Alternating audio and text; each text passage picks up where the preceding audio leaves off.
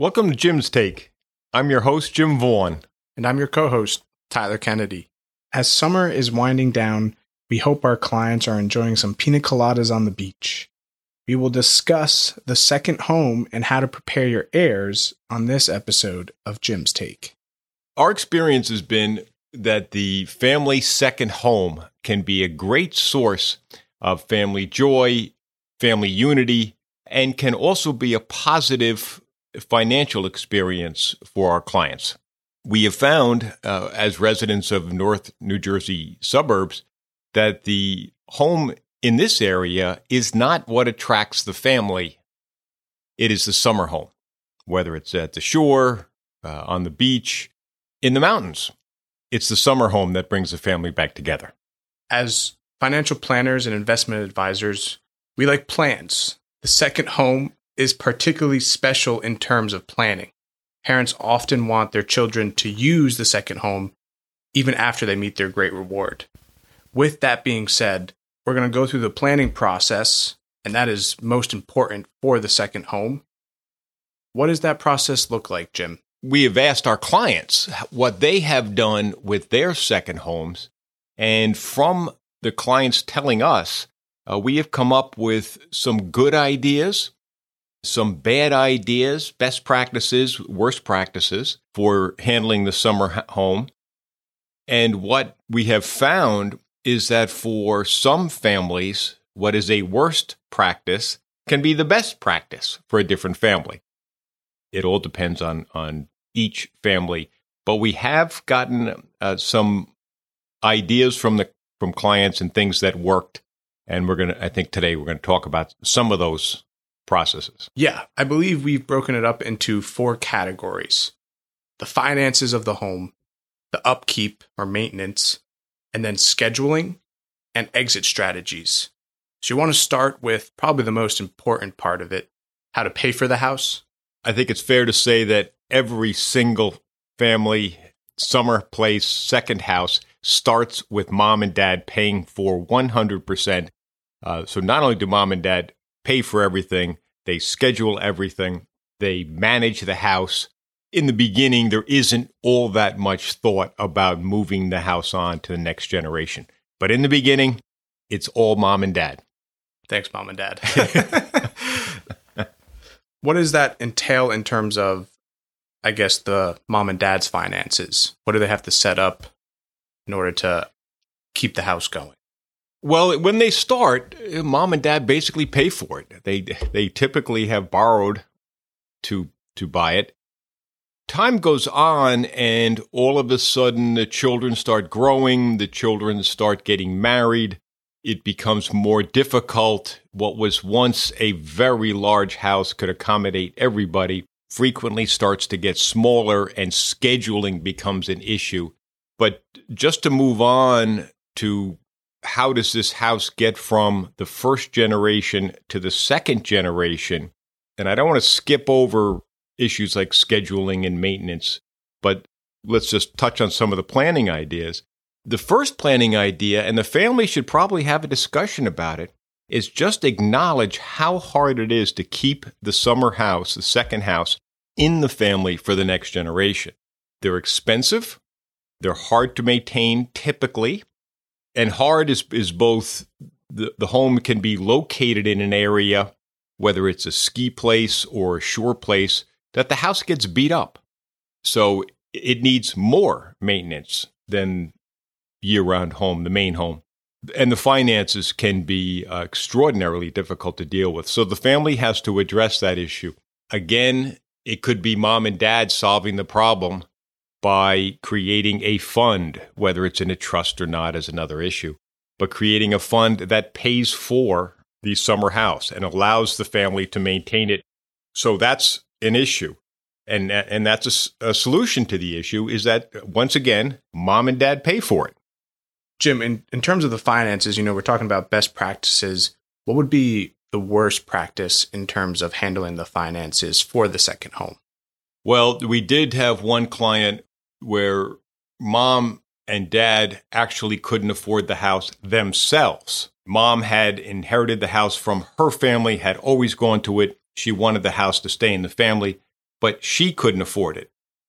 Typically, in a second house, mom and dad are paying for everything on the second house, and that's how things start.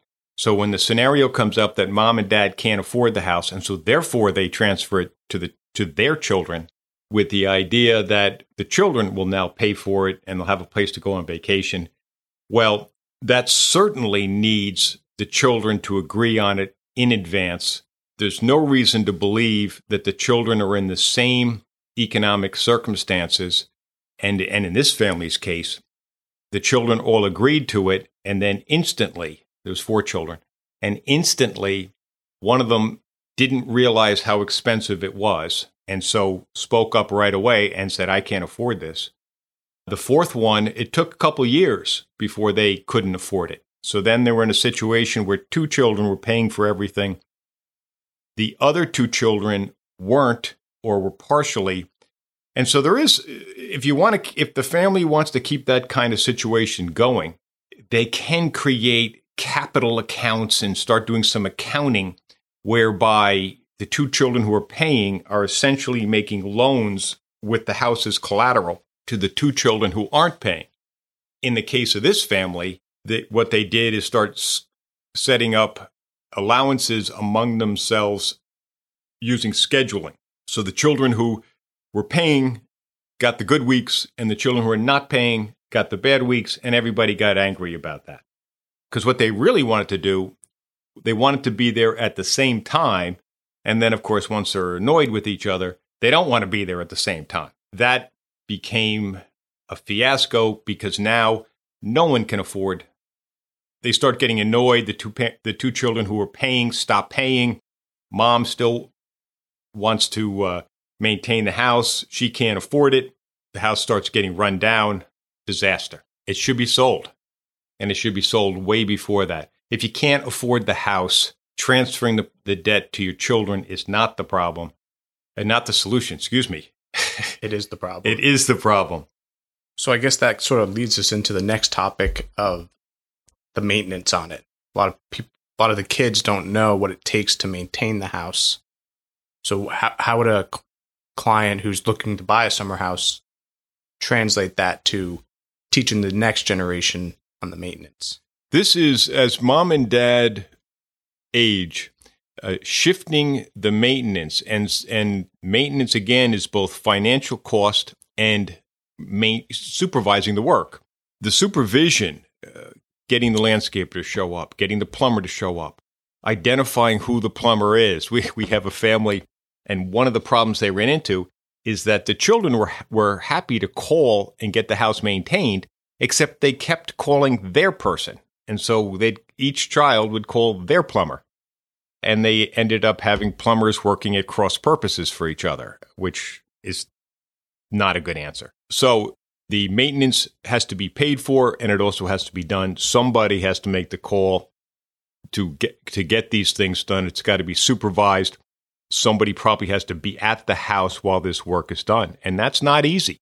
It's not to get solved. But that's a good place to start, is in the whole maintenance and the management of the maintenance. Paying for it might still be on mom and dad, or could be on this family fund if mom and dad are gone and have set up this family fund. Scheduling is an interesting topic. Why does that need to be planned? Scheduling is easy when mom and dad have a set of young children, because mom and dad decide what everybody's schedule is going to be, and they put them in the car and they take them to the second home. So that is straightforward, we'll call it. As children age and they start to work and they start to get married, they can't and don't come when mom and dad say. They come when they want to, which can create scheduling problems because there isn't enough room. That's one issue. I wish that every family in the history of the world all got along with each other, but they don't necessarily. And that issue compounds as people start getting married. So it could be that you have to schedule around, we'll call them other family conflicts besides work. So that kind of scheduling has to be done. It typically starts with mom and dad, the matriarch and the patriarch, addressing these issues. But once mom and dad are gone, these issues have to be addressed by the next generation. And that presents a whole new set of problems. Again, problems that may not be resolvable, in which case the family then has to, and probably should, think through an exit strategy on, what do we do with the house if somebody doesn't want to use it, can't use it. They live in California, the house is in New Jersey, that kind of thing. How do we get them out of the family? How do we buy them out of the family house? Has to be thought through. Jim, what happens when the parents see the children arguing over the scheduling? We have seen that as a leading indicator that if there's disagreements on scheduling, everybody wants to go July 4th week, and no one will relent. No system of odd, even years. Taking turns doesn't work. There's just a disagreement. That's probably an indicator that it's time for the house to be sold. And I'm really talking about a scenario where mom and dad are gone and the children now own the house and are unable to agree. It's probably time for the house to be sold, and the children take their proceeds and either buy their own house, which is always a good solution, if that's possible. One of the problems we're having nowadays is that these houses have appreciated so much that selling the big house down at the shore and buying 2 or 3 small ones simply isn't possible. The finances aren't there. But that scheduling conflict is an indicator that it's time to sell the house. With the last part of the planning process is the exit strategies, although it is surprising to me that the exit strategies have to be thought of before buying the house. In a perfect world, Tyler, business partnerships, real estate ventures would all contemplate how we're going to get out before we get in. One of the best success stories I've heard of was a family. The children were all already had children. So the children are approaching lower 30s. Parents are getting ready to retire in their 50s. And 3 children and parents bought a piece of property that had 2 living units on it and a pool house that could be converted into a living unit, had a kitchen in it already. So they had 3 structures. So there was going to be almost enough for all the family members. Immediately, one of the sons got married, and the decision was made that he wanted out, and they bought him out, and they had the money to buy out his 4th. Mom and dad were willing to move to the smallest property. Finally, a decision was made that everybody was getting too big, and so because they had agreed beforehand, the solution was going to be that somebody bought out the brothers, sisters, parents, and if they couldn't, they put the property up for sale, and that's what happened. The property was up for sale, but there was no family disagreement because they'd already agreed on this, and they had already executed it by buying out the one brother. That's an ideal scenario.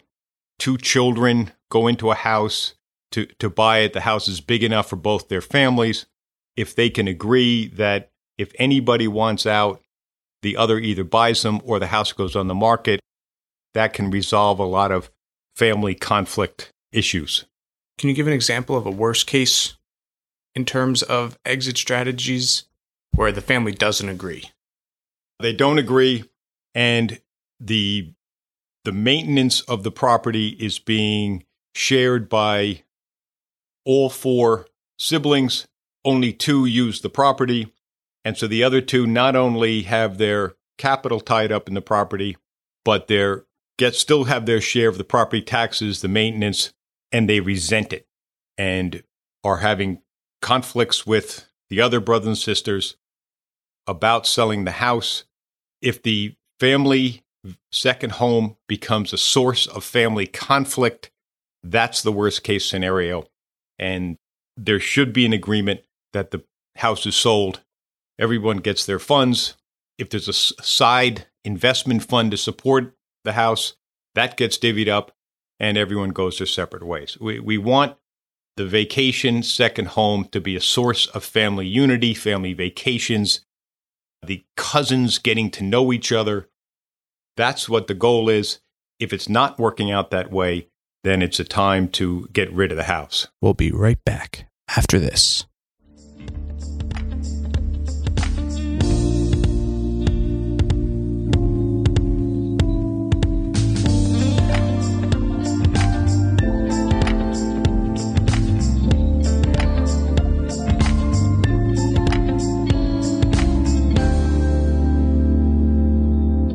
Can I just put up another in the worst case scenario? Because I just talked on finances. There's other scenarios where family members raise their children differently, we'll call it. And so you get what one family member thinks is misbehavior by a niece or nephew, and it's tolerated by their parents. To have that kind of situation in a house is a disaster, and it doesn't end well. And it usually comes to a head pretty quickly. Those don't fester. Those go wrong early. So that's another area, and there should be an agreement that if that kind of situation comes up, that you sell the house immediately. I mean, let's face it, Tyler, all of the children get married and move out of mom and dad's house at some point, and they don't live with their brothers and sisters. It's only a second house issue where they try to make it work for a week or 10 days because it doesn't work long term. It just doesn't. Yeah, this is true. This is true. Now that we've covered everything, how do we help our clients with this? An area that I want to point out, we had several clients who talked about their camps. And camps, I've now learned, is a upstate New York, New England term for a lake house. And one of the interesting themes with these folks and their camps, these clients and their camps, was that there would be the main house that mom and dad bought on the lake. And the house across the street, every one of these lakes seems to have Lake Street, the house across the lake street would be inexpensive and would be within the reach of either mom or dad buying a second place or a child buying the house. And so you could have reasonably the children buy houses across the street and yet still have access to the lake at mom and dad's house. And we have several clients who were able to pull this off where second houses were purchased in lesser neighborhoods but close to the main house, and that all worked. All the toys, the boats, the docks were all at the main house. And in both of these families, a decision was made by the family that when mom and dad died, there would be a fund set up for the support of the main house. In both cases that I can think of, the fund was enough to maintain the house for decades or at least a generation. And mom and dad felt they were doing a good thing. The children were completely on board. These were scenarios where, since they could go to the lake and have a separate living space, they weren't having any conflicts among the grandchildren. In fact, the nieces and nephews in both these cases are very good friends, and this is exactly the kind of scenario that mom and dad want, is they want the cousins to know each other no matter where they might live in the wintertime. All of these kinds of things lend themselves to using the family house as a source of family unity. The money matters. Funding the operation matters, which that's really where we get involved and the investment program gets involved. Having the family agree on the plan is a key piece to it. Get the family involved in what the plan is, how we're going to pay for it. And the family is agreeing that they're not going to get their share at mom and dad's death. They're going to get something less in order to support this house. On that planning theme, if somebody moves and for whatever reason to another part of the country, they certainly would be welcome back to the family compound as a guest, but there probably should be a mechanism to buy them out. And by the way, the mechanism can be slow. Why not pay them out over 30 years? There's no reason it has to be in a lump sum on day one, but there should be a buyout. To ask somebody living in Texas to fund a lake house in upstate New York or a beach house in the Hamptons is just asking for trouble. Yeah, I think a big thing that we've seen is not only is the planning process important, but everyone involved knows, the cost of the house, the upkeep, exit strategies prior to agreeing. So it's the importance of everyone knowing before action is taken.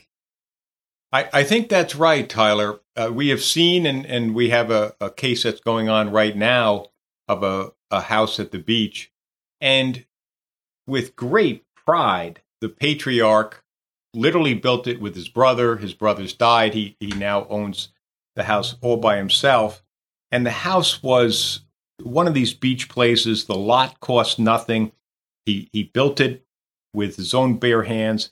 Well, time goes on, and now the place and the land are worth millions and millions, a number that the next generation, it would alter the life of the next generation if they were to sell it and split the proceeds.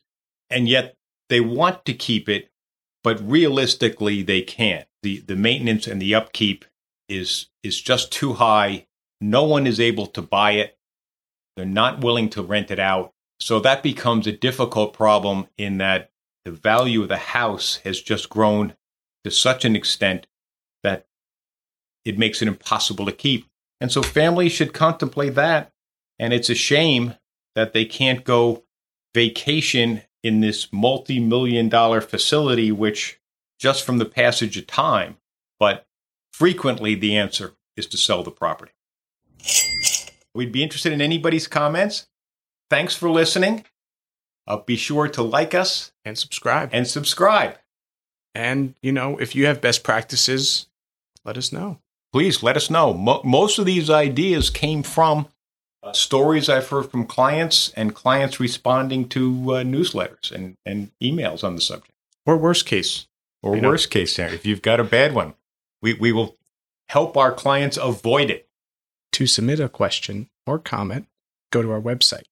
It's listed in the show details.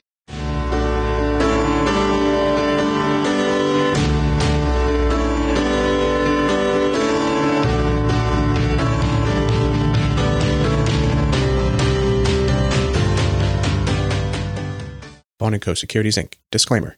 It should not be assumed that your account holdings will correspond directly to any comparative indexes or any of our existing client accounts. Investment in foreign securities have additional risks, including the risk of adverse currency fluctuations. Please remember that different types of investments involve varying degrees of risk, and current and future results may be higher or lower than those shown. Figures shown are past results and are not predictive of results in future periods. Share prices and returns will vary, so investors may lose money. Investing for short periods of time make losses more likely. It should not be assumed that recommendations made in the future will be profitable or will equal past performance. For the Vaughn Dividend Growth Program, performance is based on accounts that was managed for the longest period of time, and results are illustrated from inception.